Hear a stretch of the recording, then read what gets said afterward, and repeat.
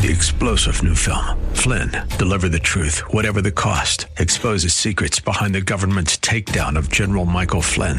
Flynn knew what the intel world had been up to. He ordered the first audit of the use of contractors. This set off alarm bells. He told the truth. He was the most dangerous person for Donald Trump to hire. They had to get rid of Flynn. Flynn, deliver the truth, whatever the cost. Available now. Watch it today. Go to salemnow.com. salemnow.com. Time for the El Conservador radio show with George Rodriguez. George is a constitutional conservative who loves to expose fake news and liberals. Be a part of the show. Call 210-308-8867. And now, El Conservador, George Rodriguez. Howdy, howdy, howdy, my friends. George Rodriguez, once again, El Conservador, talking to you from San Antonio, deep in the heart of South Texas. Welcome to our show on this Saturday, August 10th, 2019, and we've got a ton of things to talk about. A bunch of things have happened. A lot of things have happened since last Saturday, and my friends, it's becoming a crazy world. It really is. It's always been a crazy world, but it just, thanks to mass media, it has become even worse, I think. So let's jump into it. First of all, the tragedy in El Paso and in Dayton, and the media response to it. I mean, I really, truly blame the media, the mainstream media, the liberal media, for the way that things have played out. I really do. I mean, this, a person who is nuts, and to hold others responsible, and not only to hold them responsible, but to run around and put microphones in people who are politicizing the situation is outrageous. And that's what the mainstream media has done. They've run around and put the microphones in front of people like Beto O'Rourke, all of the Democrats, Elizabeth Warren, even Joe Biden has jumped on the bandwagon. And these people, all they're doing is just making politics out of it. Then, of course, you've got the civil rights leaders. Oh, yeah, let me use that phrase very, very gingerly. The civil rights leaders, the Hispanic leaders, the demagoguing Democrat Hispanic leaders and demagoguing black leaders. And these guys, they make race for a living. They use racism for a living. And so the more fodder that they can find, the better it is for them. And, to accuse President Trump of being a racist with a straight face is so outrageous. Not to mention so evil. Let me, there are so many issues here. Let me begin with the issue of the gun control, my friends. So the issue of the gun control, because again, my friends, the shooting in El Paso and in Dayton is a result of people who are nuts, not people who are law-abiding citizens and gun owners. They are nuts. And for the media, for the liberal media, for the Democrats, for anyone to associate these crazy people with legitimate, lawful gun owners is ridiculous. When somebody asks me, well, what do you think should be done about gun? Nothing should be done about gun control regarding these clowns. Now, let's talk about the second issue. Let's talk about racism. Again, there is racism, my friends. I will tell you there is racism, but there's racism among blacks, there's racism among whites, there's racism among Hispanics. There's racism everywhere. So to talk about racism, let's talk about racism across the board. Let's not have one group preach to another one, okay? Sanctimoniously preach to another one. That's number two. Number three, let's talk about mental health. Because in today's world, anybody can get a handicap sticker. I don't know if you noticed that, but anybody can get a handicap sticker. And so therefore they get privileged to park close to the entrance of businesses because they've got a handicap sticker, and anybody can get it. Well, the same way, my friends, everybody is mentally ill in today's world. Everybody's bipolar. Everybody's suffering from some type of depression. We coddle ourselves instead of disciplining ourselves. And in many cases, we don't discipline people within our own families. The vast majority of the people that have done the shootings, these mass shootings, are young men from broken homes. And we're going to talk about that. We're going to talk about that in a little bit. I've got three great guests who are going to be chatting about that. We're going to be talking exactly about the problems that we face with this situation. We've got Mike Helly from the San Antonio Police Officers Association, who's going to be chatting about the problems that the police department faces, the police officers face, in trying to maintain law and order in the streets, and how they face people who are undisciplined, young people who are undisciplined. Yes, that's the problem. Young people who are undisciplined. We're also going to be talking with Silvio Canto, a very good friend of mine who is a blogger and commentator out of Dallas, and he's going to be talking in a very, very honest manner about the recent shootings. We're also going to finally have, we're not finally, but we're going to, our final guest, or I think it's our first guest, is going to be Mr. Chip Roy, the congressman from District 21, my congressman from District 21, who, in my opinion, is the most rational, honest congressman in the House. He really is, and he's going to be chatting about his recent visit to the border, and of course he's going to chat a little bit about what's been the sad situation that we've been watching unfold in El Paso and other places. But my friends, the problem that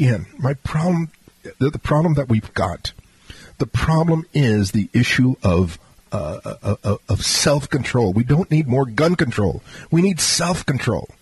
We need families who are going to take care of their children, who are going to discipline their children, who are going to put controls and borders on their kids, who are going to tell their kids this is what you can do and this is what you can't do, because they expect the schools to do it now, and the schools are not doing it. The schools, if anything, the public schools, they're more in the realm of the liberal thinking.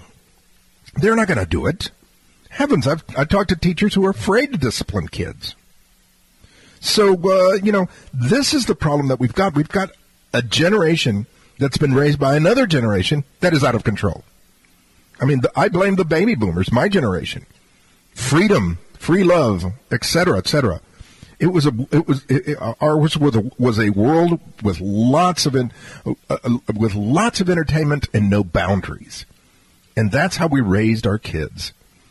And now the grandkids are even worse. They expect a world with lots of things in it, but with no boundaries. That's what they expect. So there's that aspect of it. Now, then there's this ridiculous reaction. The ridiculous reaction by our very good little friend, our congressman here in San Antonio, Congressman Joaquin Castro. And I'll tell you right off the bat, my friends. My friends have always told me that Joaquin is the dumber of the two twins, of Julian and Joaquin Castro. He is the dumber one. And this is one of the reasons why they placed him in a safe district. This is one of the reasons why they placed him in a safe district in San Antonio, where he would not be challenged, where he would be perpetually voted in by Democrats. Well, my friends, I've got news for you. This man is really, really high on himself and short on his brains. That's the best way that I can put it. For him to jump into this whole discussion and this whole fray, and I call it cyberbullying, and for him to release the names of donors, I mean, what was these people's crimes? These people's crime was nothing more than to donate to somebody that they felt was more appropriate for their political thinking. They did not do anything other than that. And why is that not considered bullying? Castro told MSNBC, defending himself, that it's sad to see that San Antonians were donating to Donald Trump. Well, I got news for you, my friends. We have the right to donate and to support whoever we want. Then he goes on to talk about how awful it is that he's using the phrase invaders, and this is exactly one of the talking points that the liberals have picked up on, that the liberals and leftists, that we're calling these people, these poor people, invaders. They are invaders. They are invaders. Okay? Anyone who enters the country illegally, uninvited, is an invader. In my book, and in the books of anybody else. They enter the country illegally. And what part of the word illegal don't you understand? And again, that's another issue. That's another point that I want to bring up with Joaquin and Julian and all these other clowns, that they don't seem to differentiate between a legal immigrant and an illegal immigrant. There are illegal immigrants, illegal aliens. And that's what they are. And I will not apologize for that, because that's what they are. And to punish people because we want a strong border, a strong, secure border that vets, that makes sure that anybody that comes in is coming in for the right reasons and under the right conditions, to be upset about that is outrageous, absolutely outrageous. These guys are nothing more than just racist clowns, just like their mother, who, by the way, was a supporter of La Raza Unida Party. La Raza means the people. Well, what about the rest of us, idiots? But that's what that's what she was. She was a radical Raza Unida supporter, and she raised these people, these kids, in an untraditional home, in a non-traditional home. No father, with a sense of privilege, with a sense of victimization. And this is how they grow up. This is how they think. They think that they're entitled. They think that the affirmative action world is strictly for them. And they have a right and a privilege to do and get. Well, I'm sorry, my friends. You know, over the week, one of the things that I read the other day was that Mexico, the Mexicans themselves are getting tired of all these caravans that are now lingering on on their side of the border because they can't cross. Apparently, President Trump's policies are having an impact, and the Mexicans are now. There was a poll done by the Washington Post and Reforma newspaper in Mexico, and Mexicans are tired of them. Mexicans want them to leave. Mexicans want the illegal alien Central Americans to leave. Now, does that make Mexicans racist? No, it makes Mexicans nationalist. It makes Mexicans normal. I mean, any time that you've got an uninvited guest that doesn't want to leave and starts to demand, I mean, you know, you draw the line and you say, hey, get out of here. So anyway, that's my rant for right now. Let's go, let's take a quick little break, and we'll go to our first guest, Congressman Chip Roy. And my friends, I am not sure. I am not sure how to calmly, talk about the past week's incidents and responses by the Democrat politicians, other than to tell you, gosh, they're nuts. So once again, my friends, George Rodriguez, El Conservador, welcome to our show. We've got a great lineup of guests. Mike Helly from the San Antonio Police Officers Association, Sylvia Cantu. And next, we've got Congressman Chip Roy from 21st District, my congressman. Stick around.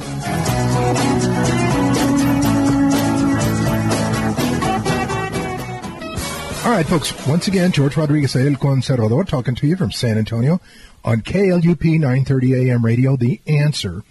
And we've got a very, very special guest with us, Congressman Chip Roy, my congressman from Texas District 21.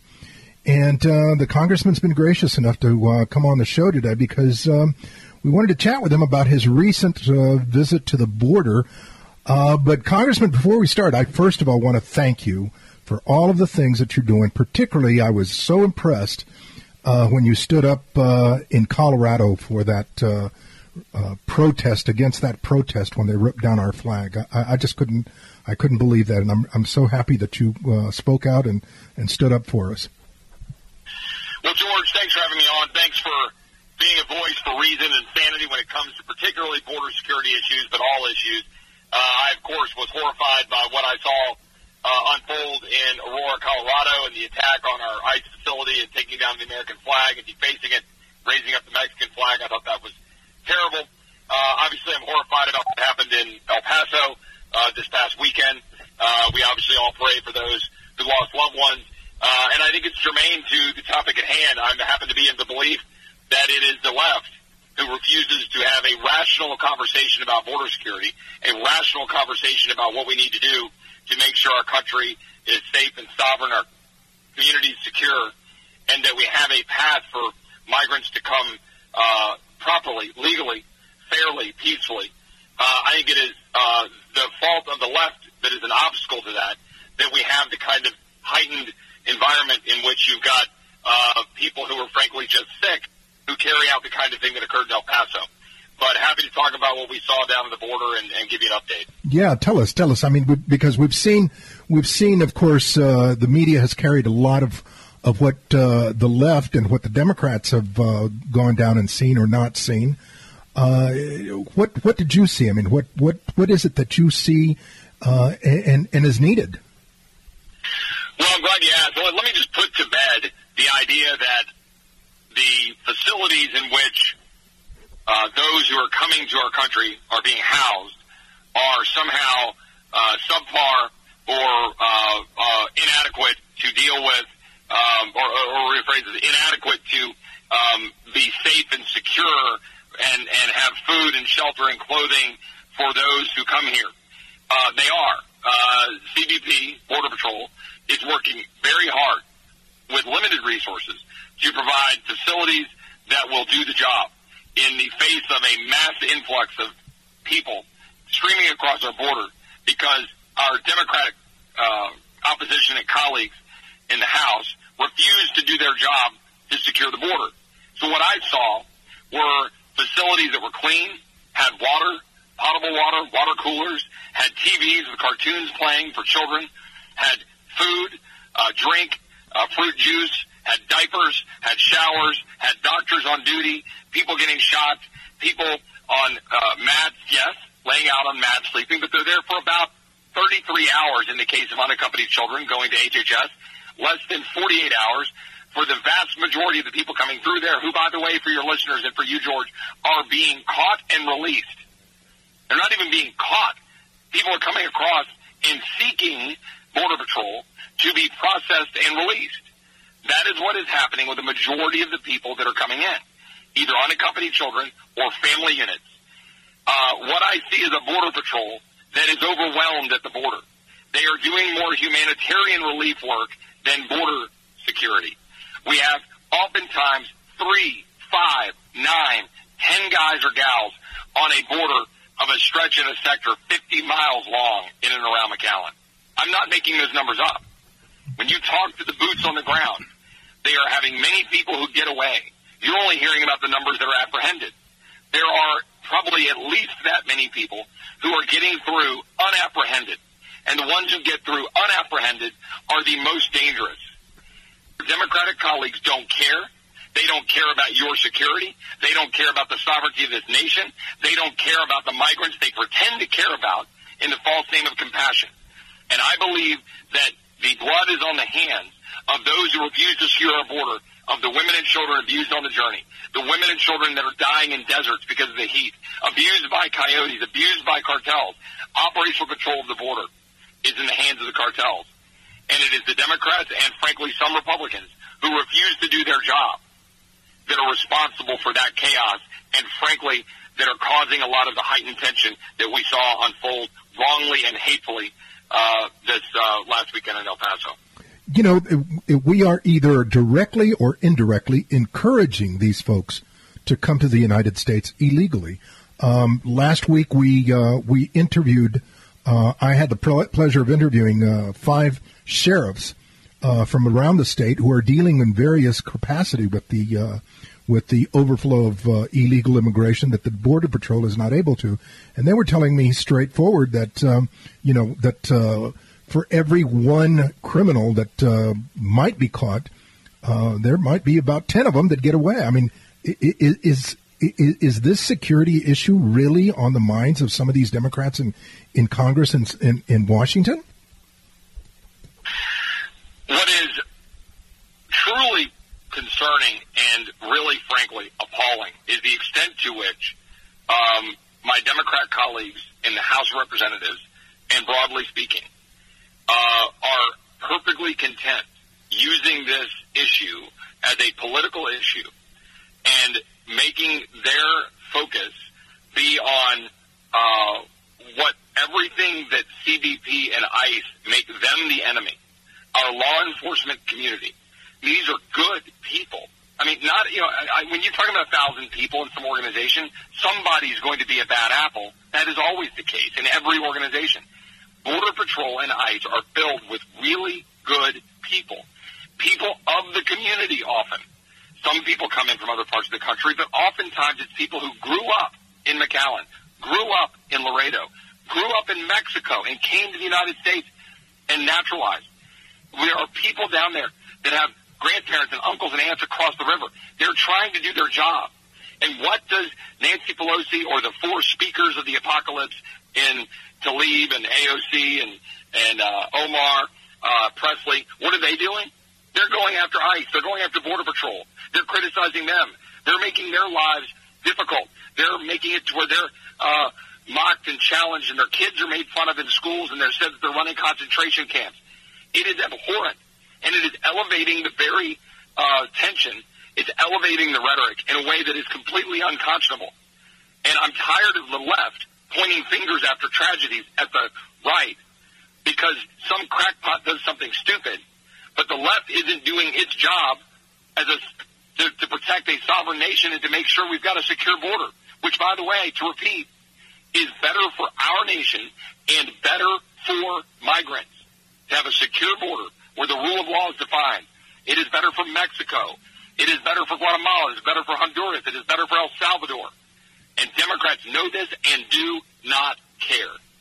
It seems to me like there is always a discussion of throwing more money at a problem.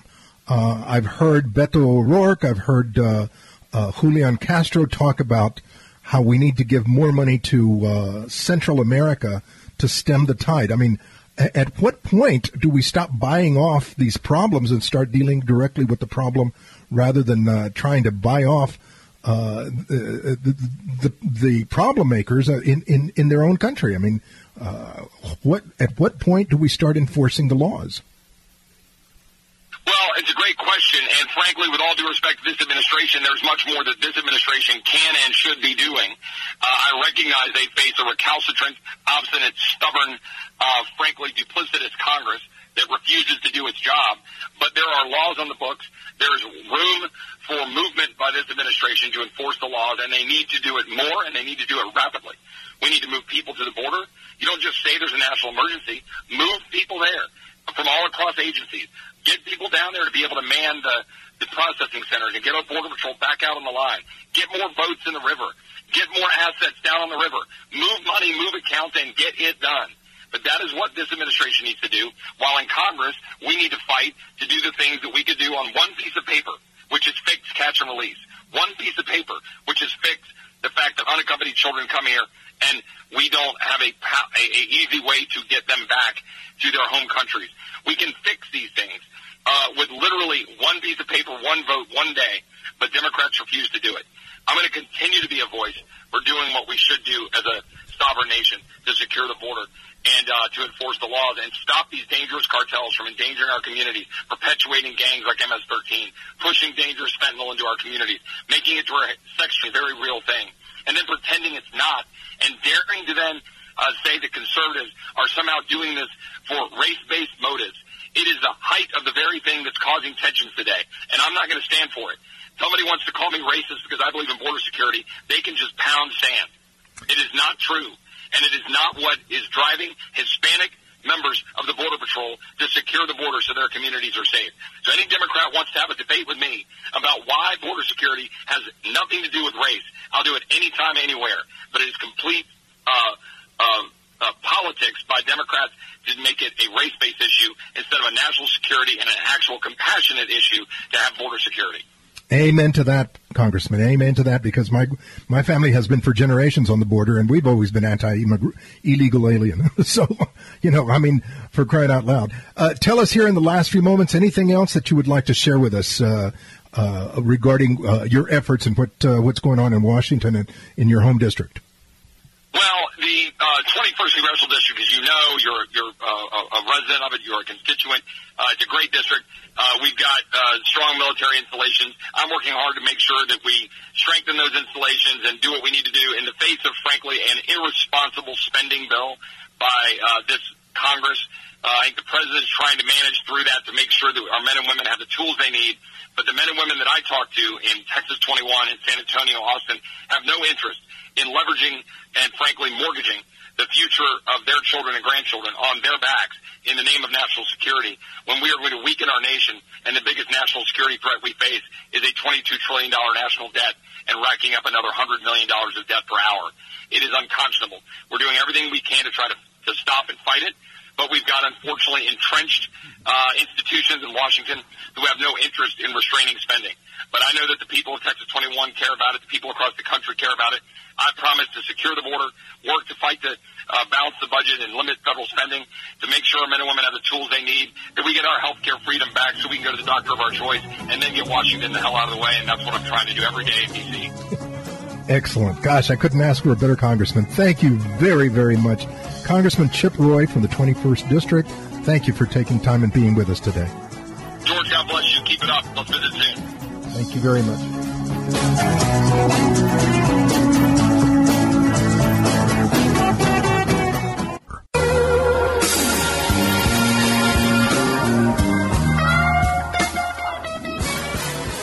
All right, folks, once again, George Rodriguez, El Conservador, on KLUP 930 AM radio, The Answer.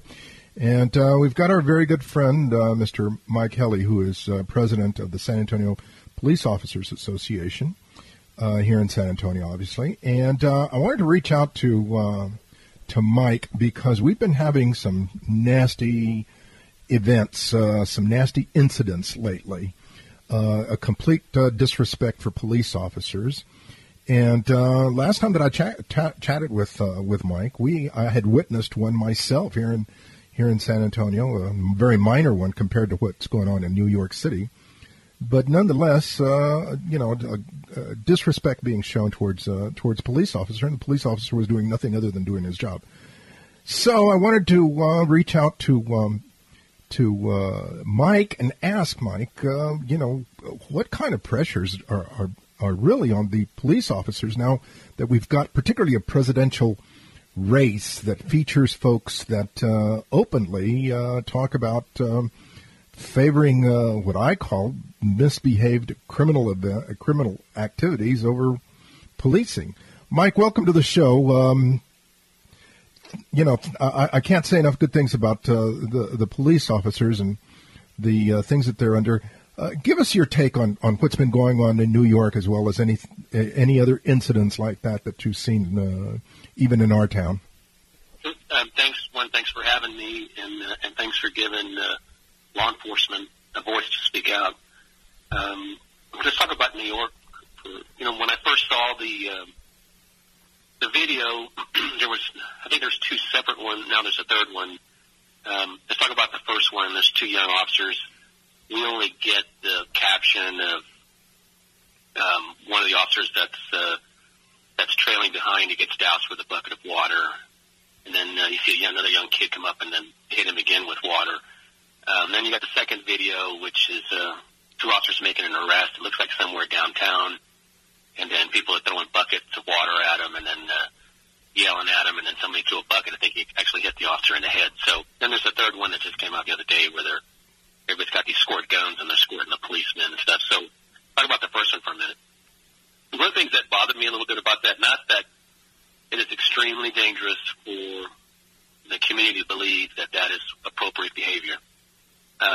You're going to find out pretty rapidly that if you attempt to do that, trying to be a comedian to a policeman, you're probably going to you're going to find yourself locked up pretty quick. So setting that aside for a minute, there's some things that we don't know. Like, did these young officers have a conversation with the people that they were walking past? It just seemed the non-reaction was more of a bother to me than anything else. You know what I mean? Because there's a level of restraint, but we don't know if that's important. pouring gas on you? They're pouring urine on you? What is it? Ammonia, bleach? What is it that they're dousing you with? And then how many people have you seen in San Antonio running around with buckets of water? That's true. Yeah, so I'm like, what the heck? So who runs around with a bucket? I couldn't even tell you if I have a bucket anywhere around the house right now to see if I could fill it up real quick if I saw a policeman to do that. So it almost was premeditated. I'm not saying on behalf of the policemen what they did, but just the act of the individuals, right? I mean, so that's kind of odd. Yeah. So I don't know if there was a conversation about it. It was extremely hot in New York right now. And we don't know, and I don't think those officers have ever spoken out about what prior conversations that they had with those young people prior to the incident. But certainly, let's talk about the second incident for a minute. That one is totally different, where you have officers that are trying to make an arrest, and then you've got people that are just coming from all sides, throwing not just I'm assuming it's water, we don't know, and then they ended up hitting the officer in the head with one of the buckets because they threw it at him. Either way, there are two different scenarios, but their behavior is totally different, although it seems to be getting escalated. Right. Because I've had several of my officers ask me, well, how are we supposed to react? Because I can tell you that a large majority of our discipline cases that are handed down by this chief of police is he puts his finger up in the air and he looks where the proverbial winds are blowing, and if he feels that the social justice warriors and political correctness, any kind of pandering is involved in this incident, and he needs to be on that right side of it, then the officer's going to find himself upside down, and he's not going to get support from our chief. And he's made multiple decisions based upon that. So you asked about the pressures that are involved in this. So when you have an encounter, so the policemen are trained to deal with not with a multitude of different issues, but certainly when you have an administration that's not going to support you, you already know that in New York that de Blasio is just has this anti-police constant rhetoric, and then when it's convenient, he'll then step on the side just momentarily enough to get a photo op, and then he's going to jump on the other side against the policeman. But when you don't have support, in New York is totally different type of discipline structure where, they fire their guys left and right, and it takes quite a bit for them to be able to get their jobs back. And it's just not worth the risk, especially if you are a young officer. You can't afford to take that kind of loss, financial loss for you and your young family, or housing. Housing is very expensive in New York, so you have no other option but to, if you know that if anything becomes politically motivated or divisive in the incident that you're in, that you're not going to get support from the administration, and you're going to find yourself on TV and be ridiculed. You're not going to get any support other than from their brothers and sisters in blue, but it's just not worth it anymore. That's why you're finding less and less people wanting to do the job, because you're not getting the support. And what's interesting also is, or at least to me, how quickly something like this could escalate. I mean, it just seems like it could escalate very, very quickly.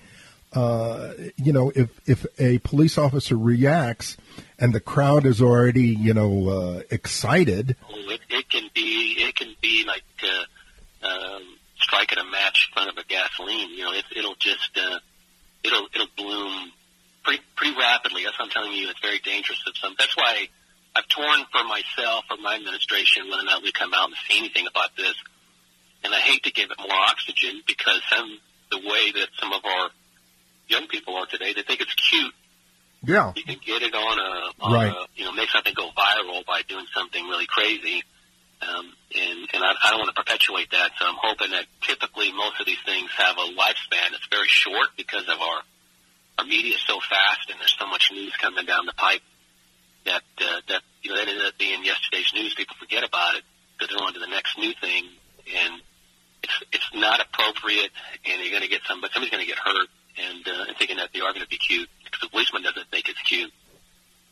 But you asked about another question you asked is about why have a lot of this presidential race that we see, a lot of the candidates, if not most of the candidates, you see them talking ill about law enforcement, about ICE agents, and so on and so forth. It's just to me, it appears to be this attempt to try to bring back the Obama-era mantra of the police are bad, the social justice warriors are good, we can, let's bend the laws to where they, it's appeasing to us, we don't have to enforce these things. And literally you just kick the policeman to the curb, and it seems that Trump, although he has changed that dynamic dramatically, and that's why he has a lot of tremendous support from law enforcement across the nation, is that these, particularly Democrats, is when I'm hearing it from, not too many Republicans, maybe Will Hurd, but they want to try to claw that back, and that is the wrong direction for our country to go, especially now and more so than ever, is that we need to have a good relationship between law enforcement and our communities, right? So it doesn't need to be adversarial, and it shouldn't be adversarial. I mean, because if you haven't done anything wrong and you have an encounter with a policeman, well, there's no reason in the world why you should have any fear at all. That's right. That's what I was always taught. Right. So, I mean, certainly if you're out there doing something that you're not supposed to, then you probably have a good reason to be nervous. But 99% of our encounters are really benign, and there's no reason for people to be upset. Now, of course, when the media gets a hold of something, and I'm not going to say that there's never a bad incident, right? So, no, but they magnify that. They magnify that. It's not like, well, all the policemen over, that one small percentage ends up being everybody, and it just kind of erodes any kind of foundation and any ground that you made with the community. Now, the good thing about San Antonio is that our police department has, I think we have a fairly great relationship or good relationship with our community. Can always be better and can we always improve? Most certainly. And our organization tries to do what we can in fostering that relationship. But you have to build those credits on a daily basis, because when one particular incident happens, the credits shift, right? So that whatever you had built up, depending upon the reaction or the incident, or how what it may be bad or not be bad, or the perception of it, erodes all your credit that you built up, and then you got to start over again. It's kind of like being on the beach, right? Every time the ocean comes up, it's always washing away a little bit of the beach every day. And it's the same way with our profession. We continually have to be always showing that, look, we're on your side. We're not against you. We're just here we have a job we have to do, and it's just enforcing our laws to keep you safe and the rest of us safe. And unfortunately, there always seems to be, I don't want to call them outlaws because they're not really the Jesse James outlaws, but there's like, what little thing can we do to kind of push the envelope to see if I can get a reaction? And that group tends to, unfortunately, get probably the most attention, and it tends to overreact situations that ordinarily probably would have been benign, but for the fact that they're doing it intentionally to get a reaction from the police, and then they're shocked when they get the reaction. Sometimes more than what they expected to happen, right? So, but unfortunately, there's people that are there that, like you mentioned earlier, they want to be sensationalized, they want to put it on YouTube. And Facebook, and they're trying to get that one thing that their incident can get on national TV, and then that's kind of like made their whole life. Right now, they're a star, and it doesn't matter what it perpetuates, like a snowball going down the mountainside. It's very dangerous. Yeah, look, we've only got about 30 more seconds. What can you advise us as civilians and as citizens regarding this whole situation, and what would your message be to us?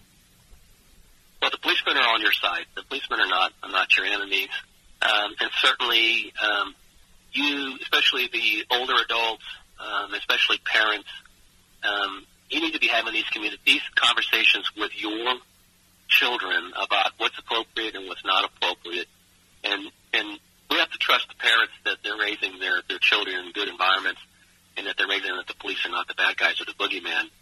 But when they see these kind of things and they see their kids doing these things out in the streets, they need to be coming out there and settling them down and saying, this is not appropriate, it's not going to happen.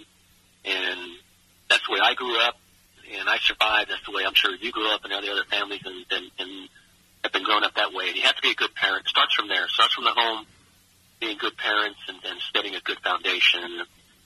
You can foster that, continue a good relationship, and this country will be even better than what it is today. Amen. Gosh, Mike, I couldn't say it more. I mean, as I have been called a person of color in the past, I've never been afraid of the police, and I've never been afraid of the Border Patrol. So, I guess my parents must have taught me something right.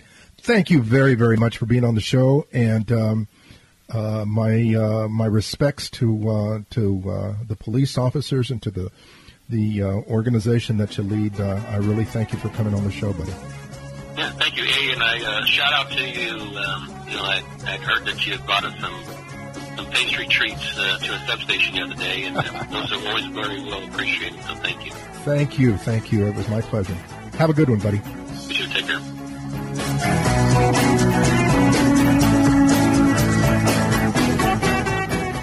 All right, folks, once again, George Rodriguez, El Conservador, talking to you on KLUP 930 AM radio, The Answer, here in San Antonio. And we've got my very, very good buddy, Silvio Canto, who is a fellow blogger and broadcaster in Dallas. And I wanted to reach out to Silvio because he and I have had conversations about this tragedy in El Paso, as well as the one in Dayton. And he has focused on a couple of things that I think are very, very important, and I think that are worthy to have discussed. So, welcome to the show, Silvio. Thank you very much for taking time. Tell me, what do you think of these shootings, both in El Paso and in Dayton, as well as these other mass shootings that have occurred? What is your opinion, and what have you seen as far as commonalities in this matter? Yes. Well, first of all, George, it's always a great honor to be with you. Hello, San Antonio. It's always a great honor to be with you and with the folks down there.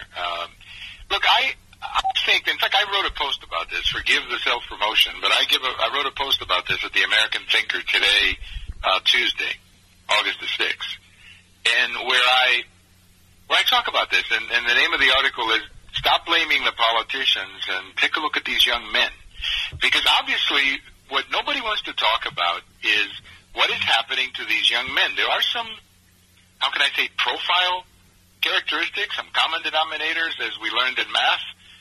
These young men they're not isolated cases. They're not like, this guy is different than this other guy. They're all basically young men who seem to have certain characteristics. Number one, they're very lonely. They're loners, okay?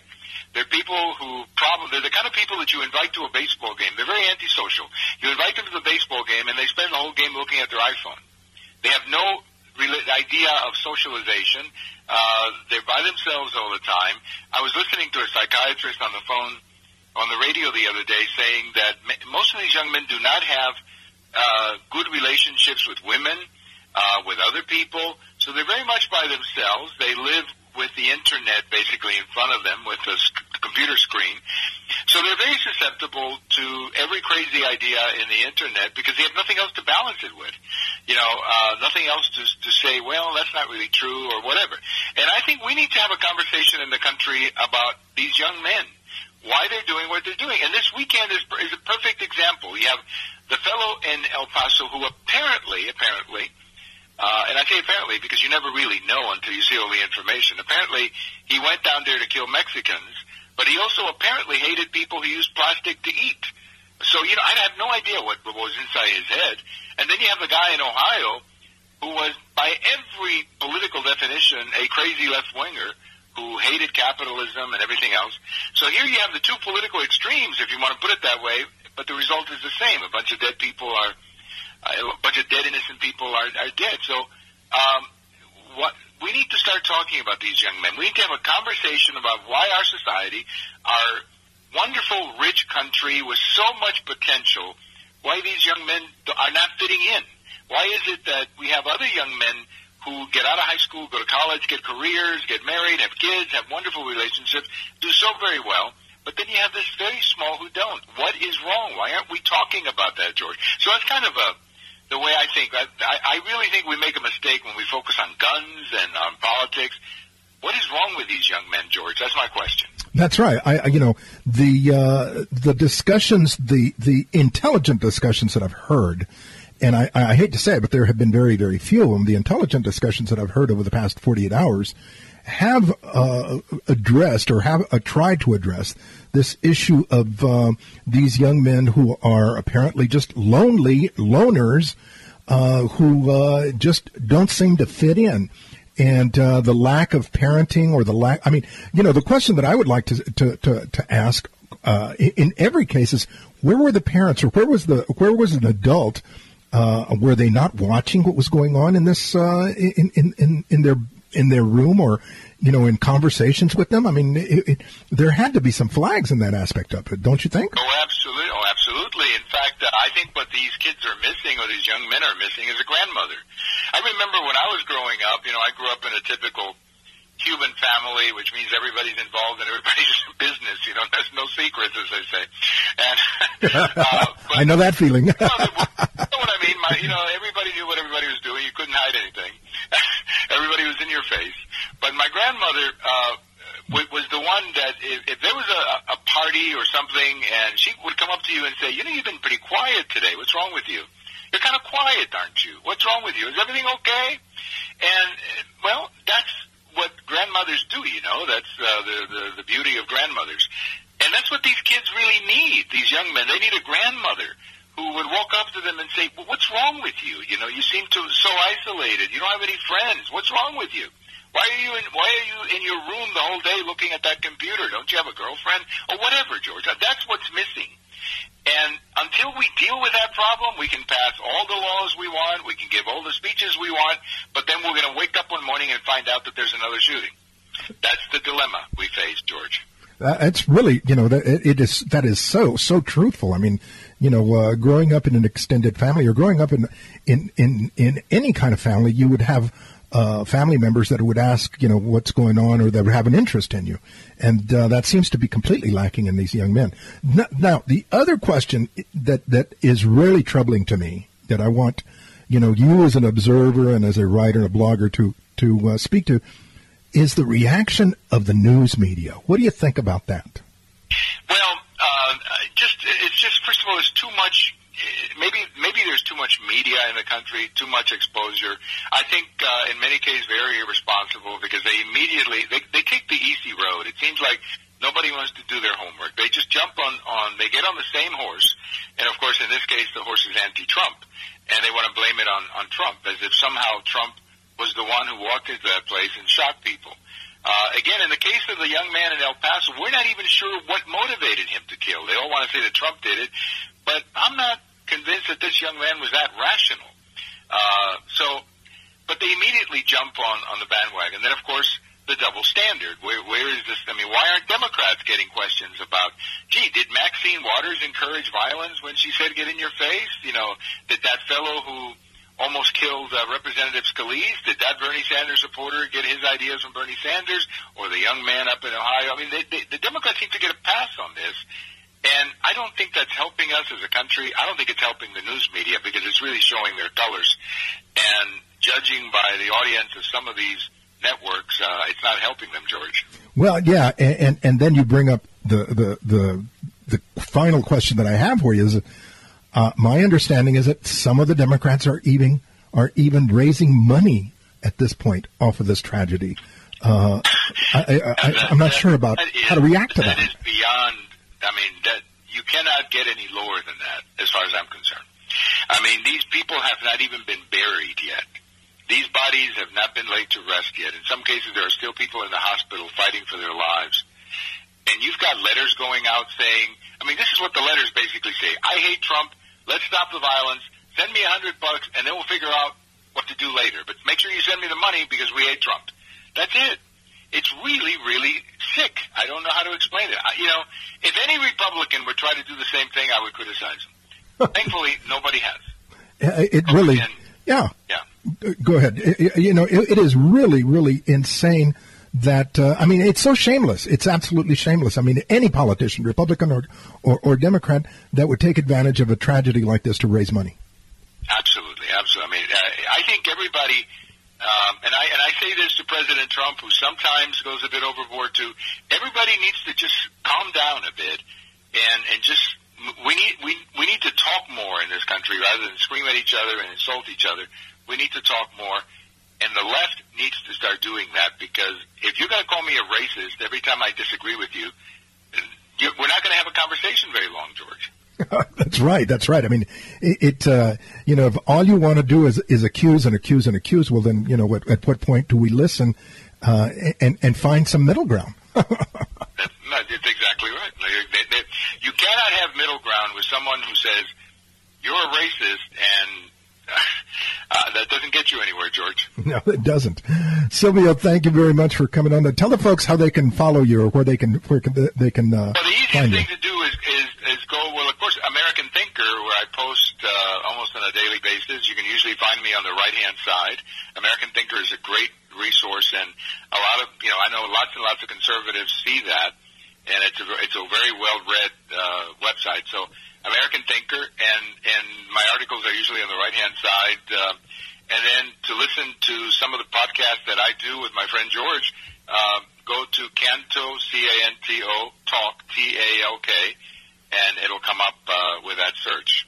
And you can get to hear George. Then you get to hear the opposite of this. I ask George questions then when he's on my podcast, which is a lot of fun. It is. Silvio, thank you very much for coming on the show. Folks, once again, my good friend Silvio Canto from Dallas, Texas.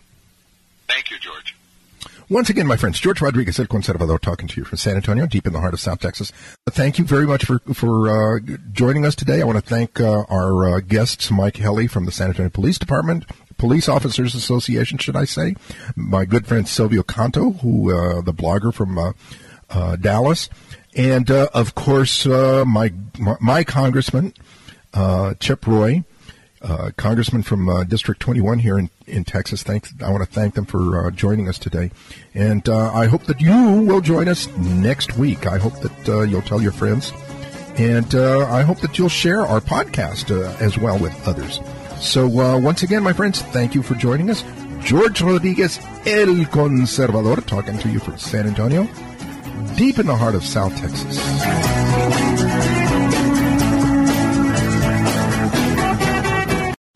3-star General Michael J. Flynn, head of the Pentagon Intelligence Agency, knew all the government's dirty secrets. He was one of the most respected generals in the military. Flynn knew what the intel world had been up to. He understood its funding. He ordered the first audit of the use of contractors. This set off alarm bells. The explosive new documentary, Flynn, Deliver the Truth, Whatever the Cost, uncovers the facts behind this scandal. Flynn told the truth. He was the most dangerous person for Donald Trump to hire. I find out the worst enemy that I'm going to face in my life is right here in America. They took my assessment and they wanted me to change it. And I was like, I'm not changing it. They had to get rid of Flynn. With in-depth interviews, archival footage, and never-before-seen personal records of the man behind the headlines. I just felt like I was drowning. Flynn, Deliver the Truth, Whatever the Cost. Available now. Watch it today. Go to salemnow.com. salemnow.com.